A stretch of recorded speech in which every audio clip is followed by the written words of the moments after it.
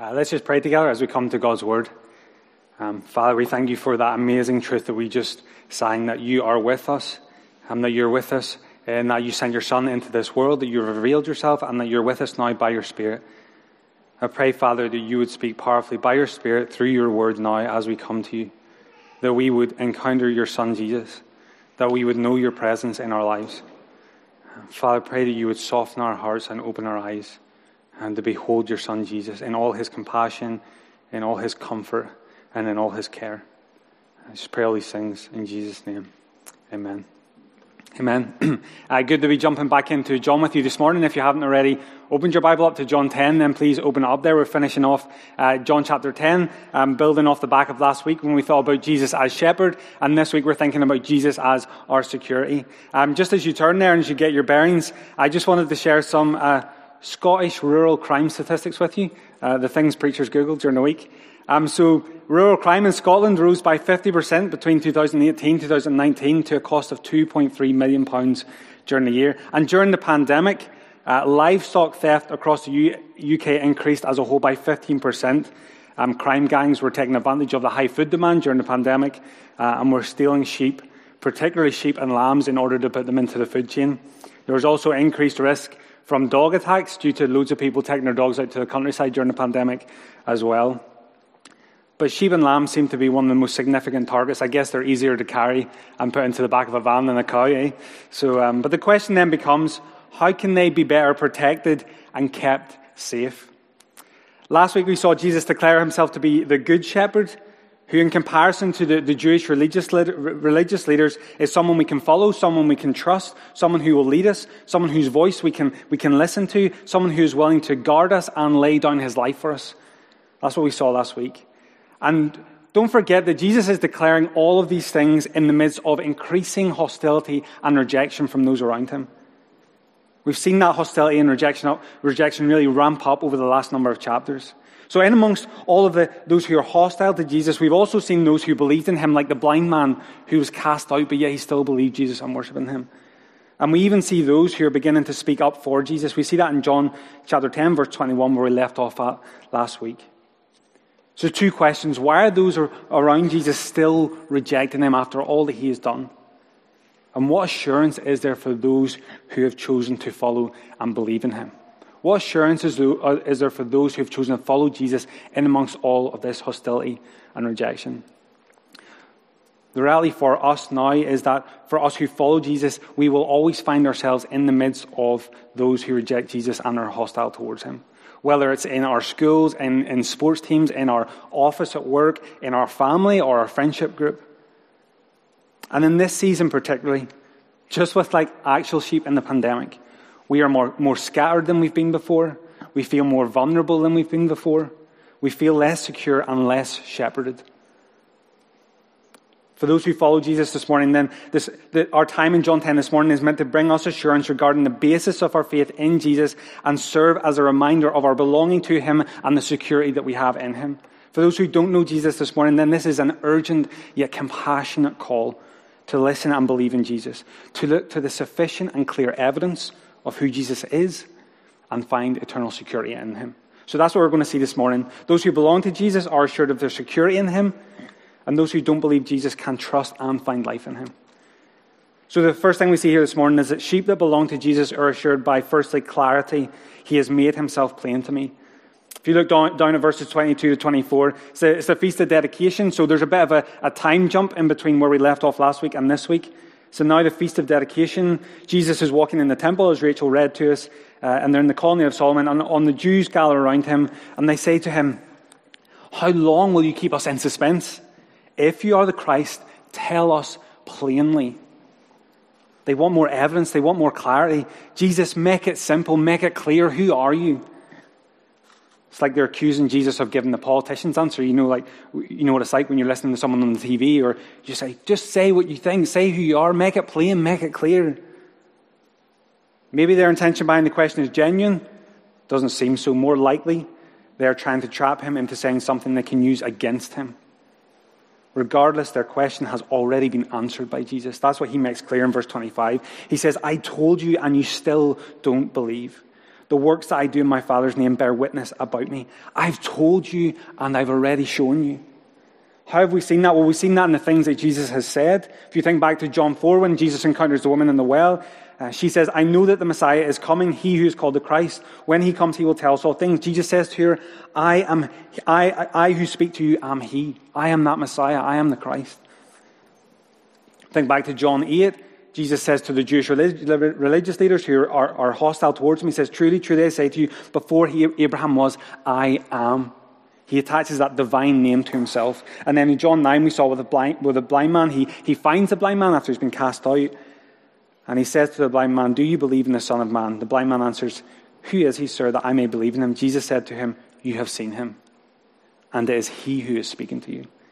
And we've also seen it not just in what Jesus has said, but in the signs, turning water into wine, healing the official's son, healing the man by the pool, feeding the 5,000, healing the man born blind back in chapter 9, and as we'll see next week, raising Lazarus from the dead. So the issue here is not that Jesus hasn't made himself clear. He couldn't have made himself any clearer. He hasn't given vague answers or made obscure references. He was out in the open, in public places, in front of large crowds. He spoke and he performed miracles.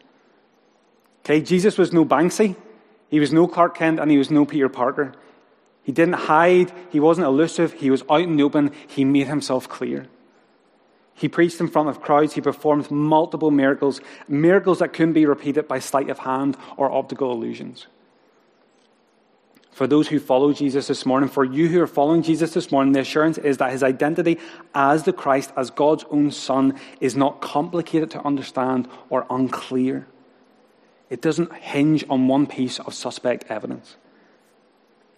If you're confused, if Jesus' identity is being questioned around you, then take confidence in the fact that the burden of proof does not lie on the believer, but on those who choose to reject Jesus. Take confidence in the clarity with which Jesus reveals himself, the clarity by which Scripture speaks to and attests to him. And if you haven't yet responded in faith to Jesus, then this passage points to the fact that no further evidence is required. Proof is not the problem here. One of the things that we've been seeing, actually, as we've been walking through John's Gospel, is that even those who reject Jesus can't deny what has been done by him. They can't deny his miracles. And this is why they need to keep resorting to lies or the twisting of truth or accusing Jesus of being possessed, because they've no other way around it. Think back to the blind man. They didn't believe that he was born blind until they went to his parents who confirmed it, and then they couldn't deny it. Our faith in Jesus is not blind, but is based on Jesus, God in the flesh, revealing himself, physically coming into the world at a point in history, performing miracles, speaking, telling us who he is, and showing us who he is.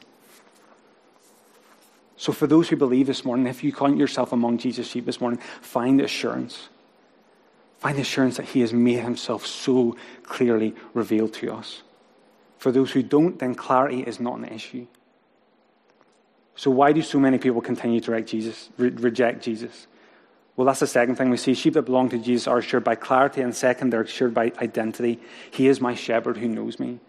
John 10, verses 26 to 27 say, if you look down, but you do not believe because you are not among my sheep. My sheep hear my voice, and I know them, and they follow me. So why do the Jews here, and why do so many around us continue to reject Jesus, despite the clarity with which he has revealed himself?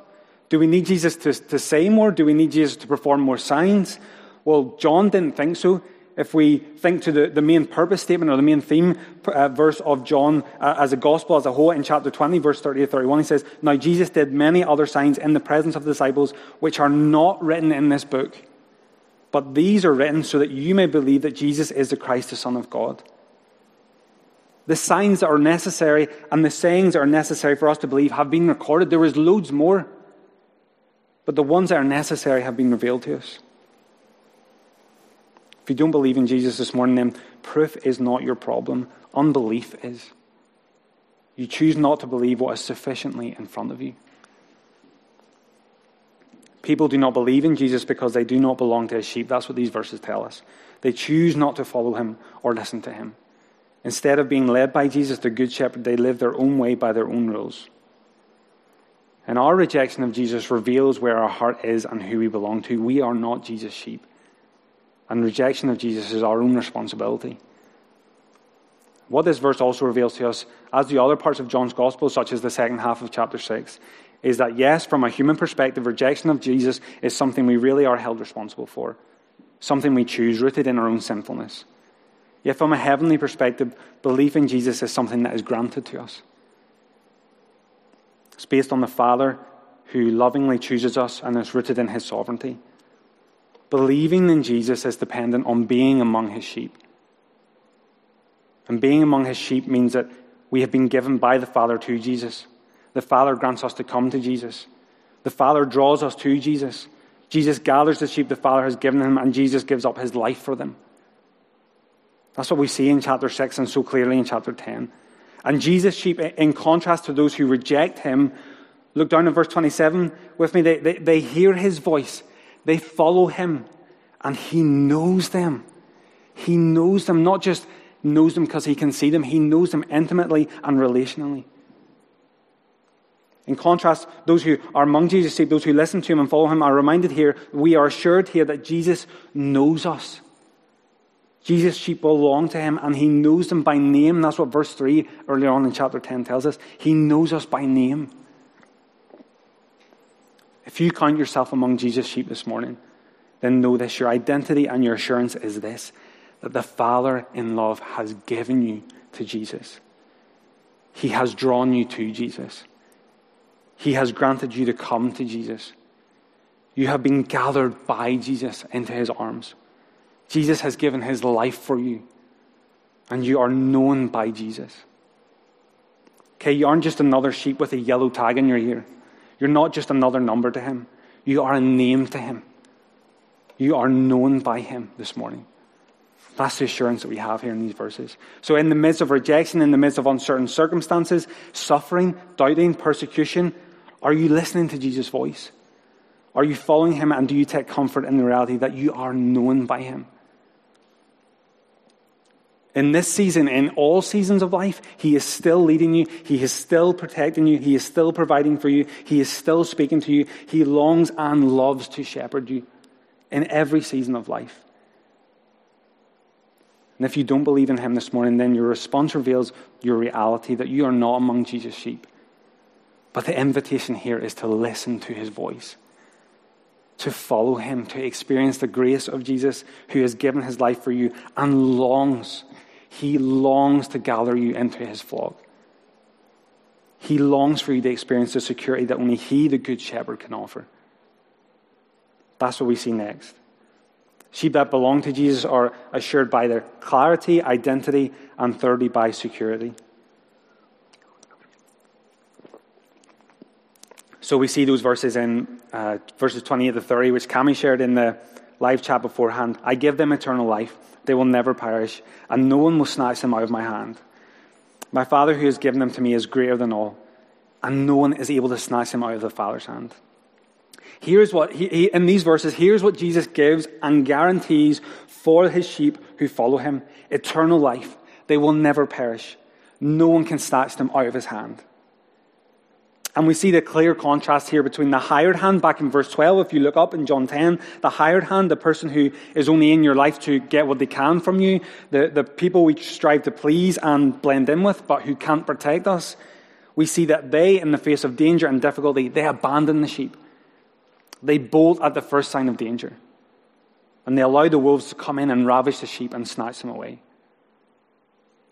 In comparison, Jesus tells us that he, the Good Shepherd, who owns his sheep, who loves his sheep, who knows them by name, no one can snatch his sheep out of his hand. No one. No difficulty or danger will ever lead one of Jesus' sheep to be removed from his loving grasp. The reality here is this morning that Jesus is telling us that he will never leave us, he will never abandon us, he will never expose us to dangers or difficulties beyond what we can bear.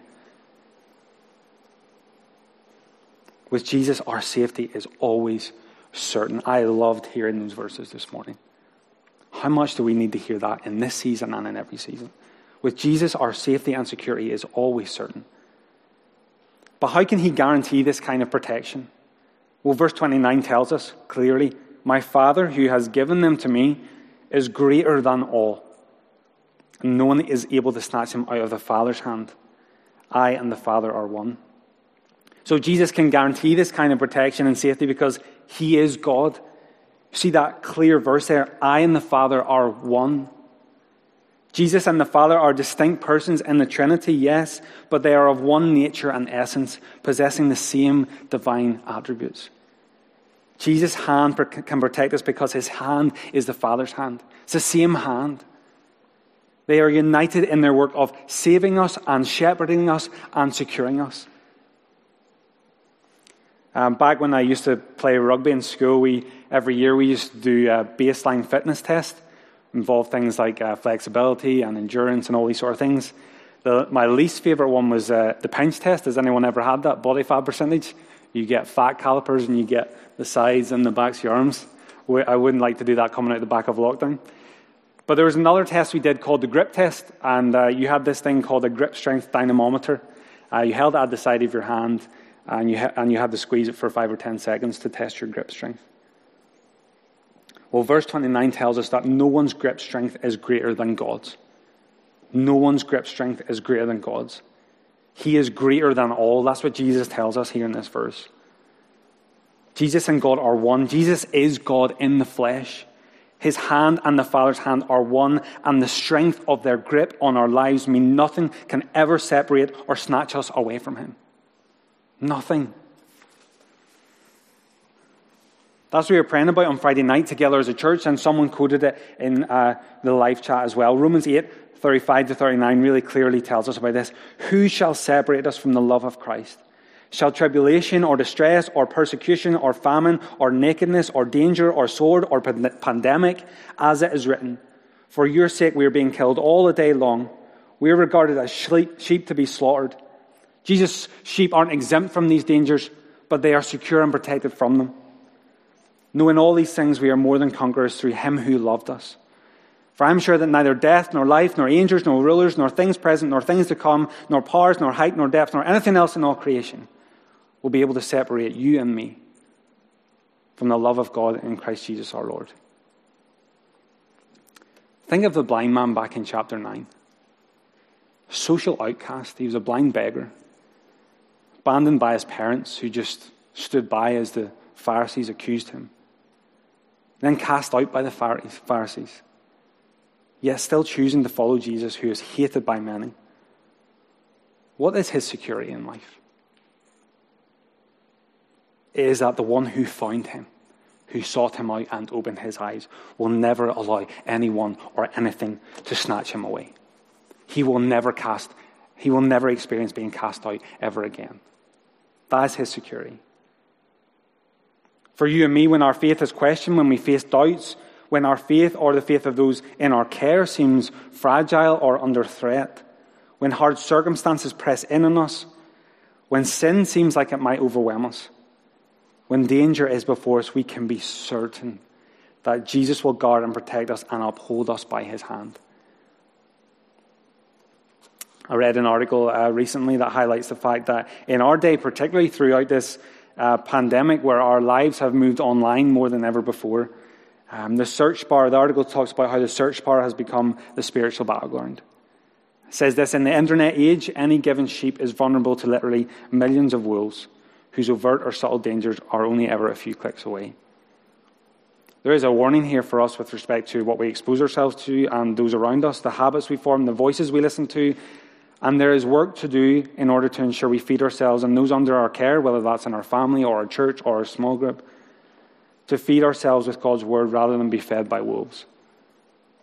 Yet there's also deep assurance here for the elder, for the small group leader, for the father, the mother, the friend, the parent who drops their teenager off at university, the parent who drops their kid off at school, that whilst we must strive to teach and direct in the ways of the Lord, whilst we pray earnestly and counsel wisely, there is a good shepherd who watches over his sheep and promises to protect them.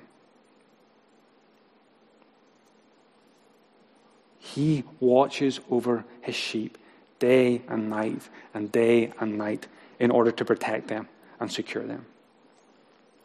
And individually for each of us, these verses bring great comfort and assurance that our salvation from beginning to end is in the hands of Jesus. Yes, we must remain watchful and heed the clear warnings contained in Scripture. We must examine ourselves and confirm our calling by the way we live. Yet we do that not from a place of uncertainty, but from a place of assurance. Jesus is not some hired hand who ditches us at the first sign of danger. He holds us firmly and forever in his loving grasp so that nothing, suffering, sin, false teaching, the world around us, cultural pressure, social media, school curriculums, nothing can snatch us out of his hand. Those he lays his life down for, he will never let go. And as much as we hold on to him, his grip of us is even greater. Jesus' grip is the grip of God, which is what we see next. Sheep that belong to Jesus are assured by clarity, identity, security, and fourthly, deity. So Jesus makes this striking statement, which brackets this section of verses 31 to 39. Verse 30, he says, I and the Father are one. And then verse 38, he says, the Father is in me and I am in the Father. So Jesus has throughout the whole Gospel of John, and again here in these verses, made clear who he is. He is the Christ, the Son of God. These two identity markers for Jesus, Christ and the Son of God, they appear in that purpose statement in chapter 20, which says that you may believe that Jesus is the Christ, the Son of God. And we see them here in this section in John 10. Jesus is the Christ, verse 24, and he is the Son of God, verse 36. So all of this, what does all of this means? That it is not enough to just label Jesus as a human or as a historical person. It's not enough. We must answer the question, is Jesus really God? Is the grip that Jesus promises to protect us with, is it also the very grip of God? The Jews of Jesus' day answered that question by chucking stones at him in verse 31.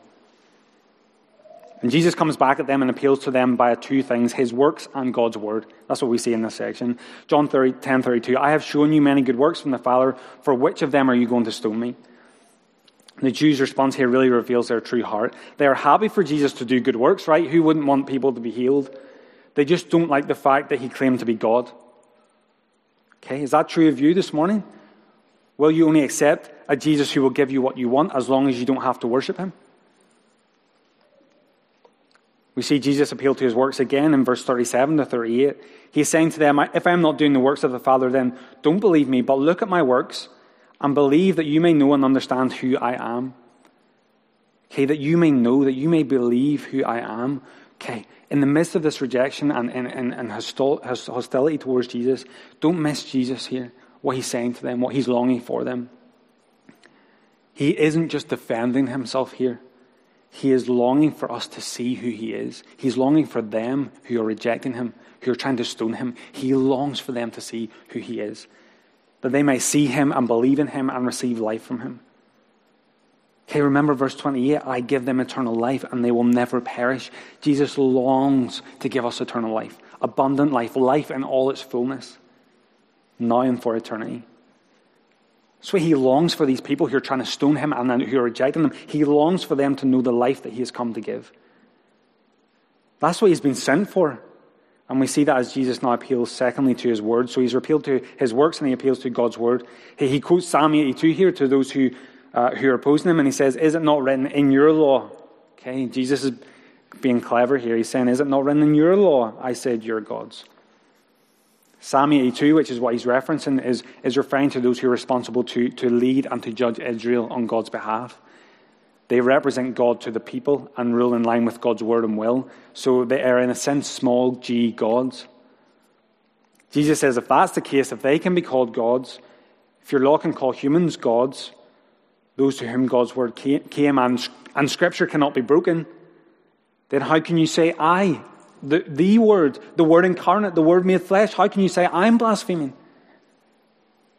Your charge has no grounds on the basis of my works and on the basis of God's Word, which cannot be broken. Okay, don't miss that little statement. It seems to just be a little insert there. Listen to what Jesus says about God's Word, about Scripture. Scripture cannot be broken. Okay, it's not like an iPhone screen that breaks the minute you look at it. Or if you remember last year, does anyone remember when Elon Musk rolled out Tesla's Cybertruck? They had this unbreakable truck with bulletproof glass, and they put it on stage, and they get the guy to test it by throwing a metal ball at the window. First glass shatters, then they throw it at the back window, shatters again. Scripture cannot be broken. It's unbreakable. That's what Jesus is saying here. Jesus isn't just trying to be clever here in order to catch them out, okay? Don't miss that. He is rightly staking his claims on the basis of God's word, which cannot be broken. He's undermining their assumptions and pointing out the hypocrisy and blindness with which they approach God's word. Now, here's the assurance for you and me as we approach God's word. When others try to undermine it or question it or twist it, or whenever we find it difficult or others make us doubt it, remember this. It can be trusted and relied upon. It can handle our hard questions because it cannot be broken. If we approach the word of God like the Pharisees, or we find ourselves amongst those who don't believe it, or who question it, or who challenge it, then maybe, as the author Andrew Wilson writes, maybe I'm the one who is broken rather than the Bible.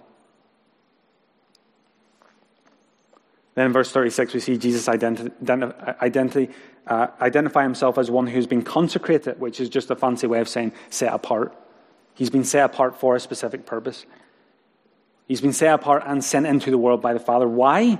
Why has he been set apart? Why has he been sent into the world? What's the purpose for that? Well, John 3:16 tells us, for God so loved the world that he gave his only Son, that whoever believes in him should not perish but have eternal life. Those promises he makes to his sheep in verse 28. We find assurance in the deity of Jesus. He has been sent by the Father. He is one with the Father, and he came to secure for us eternal life by taking our sins upon himself, so that by repentance and faith in Jesus, we might not perish, but become one of his secure sheep who have life now and forever. For those who trust him, the assurance we have is that Jesus really is God. To that question, is Jesus God? These verses answer yes, Jesus really is God. His works confirm it, and the unbreakable word of God declares it. Yet despite all of this, some will continue to reject Jesus. We see that in verse 39. It says, again, they sought to arrest him, but he escaped from their hands. But not everyone will reject Jesus. Many do believe in him. And their response to Jesus should assure us. The people in this room sitting around you should assure you that what we are told about Jesus is true. That what we see in these and that's what we see in these last few verses. Sheep that belong to Jesus are assured finally by testimony. So Jesus escapes the Jewish religious leaders from being arrested, and he now travels back across the River Jordan to the place where John the Baptist first ministered. Look how this chapter ends amongst all this rejection and all this hostility. Chapters 8, if you think back to all that confrontation, chapter 9 with the blind man, chapter 10, so much confrontation, so much hostility towards Jesus. But look at how chapter 10 ends. And many came to him. And they said, John did no sign, but everything that John said about this man was true. And many believed in his name. Those who saw Jesus, who lived in the same area as him, who encountered him, who heard from him, many of them responded in belief. Despite all the rejection, despite the cost it would have on their reputations and on their lives, many still chose to believe in him. And look at the basis of their belief, the faithful and truthful testimony of John the Baptist. Comes back into the picture for the final time in the Gospel of John. They took what they heard about Jesus from John the Baptist, they looked at the life of Jesus, and they believed. Everything John said about Jesus was true. Isn't that an incredible testimony to John's ministry? Everything John said about Jesus was true. And we have that testimony, that truthful, trustworthy testimony recorded for us here in the Bible, right in front of our hands. First-hand, trustworthy testimony about who Jesus is. If you're trusting in Jesus this morning, then you are not the first or the last to find themselves hearing the truth about Jesus, being convinced by it, and believing it. If you feel isolated when it comes to your faith, find comfort by looking at those around you who have trusted and believed. Find confidence in the lives of those who are in this church family beside you and around you. Even if you're the only one in your classroom, your friendship group, your office, or your family, who believes in Jesus. Remind yourself that you're not alone. Throughout the centuries, countless people have believed in Jesus, and at the last day there will be a multitude that cannot be numbered. And look what it says about John. Okay, he adds that little detail in. John did no sign, didn't do anything fancy or miraculous. His testimony about Jesus was sufficient to convince people about the truth of Jesus. This further reinforces what we've been seeing in this chapter with respect to those who reject Jesus. They have seen more than enough signs to convince them, yet they still choose not to believe. Whilst miracles and signs might seem impressive to us or more convincing than faithful testimony, John 10 paints a different picture. Assurance of faith is founded and feeds on the faithful testimony of Jesus recorded for us here in Scripture. It is founded and feeds on the faithful testimony of John the Baptist and on the faithful testimony of those whom God has placed in your life to open up and proclaim God's word to you, whether it's from the front of this room or your front living room. That's not to say miracles can't happen today, but that the ones necessary for us to believe in Jesus, the ones that we can be certain about, are available to us here in front of our very eyes. Find assurance in the fact that as you immerse yourself in the Word of God, you have all you need to encounter and believe in Jesus. John the Baptist proclaimed Jesus. Jesus' life and ministry confirmed what John taught, and many believed and responded, proving that testimony true. So in the midst of rejection, their response evidences for you and for me the trustworthiness of the testimony that we have about Jesus, as well as encouraging us that although it will often feel like we're in the minority, many people rightly respond to and believe in Jesus. In the midst of rejection and hostility, in the midst of hardship and uncertainty in our lives, we can have assurance as Jesus' sheep, because when He is our shepherd, He will lead us and care for us and comfort us and secure us. The question that this chapter presents to all of us, the contrast that it really draws out for us, is this: do you believe, or will you continue in unbelief? Will you believe in Jesus as the Christ, the Son of God? Will you turn from your sin and follow the Good Shepherd? If you do, you can be assured of the eternal life He gives you and of the security that He guarantees for you. Let me just pray for us.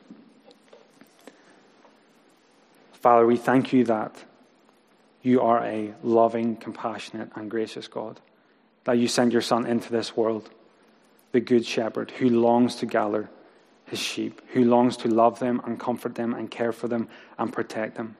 Father, we pray that You would cause us this morning to really behold Jesus, that we would find assurance in Him, and for those who don't know Him, Father, that we would find life in Him, that we would behold Him and believe in Him. Father, I pray that You'd be at work by Your Spirit in our hearts in a way that only You can, that You would open our eyes, that You would bring us from death to life, that You would firm up our faith in the knowledge that we are led by and can follow the Good Shepherd, who will never abandon us or exploit us, but who will care for us and comfort us and watch over us eternally. Just thank You for this time. In Jesus' name, amen.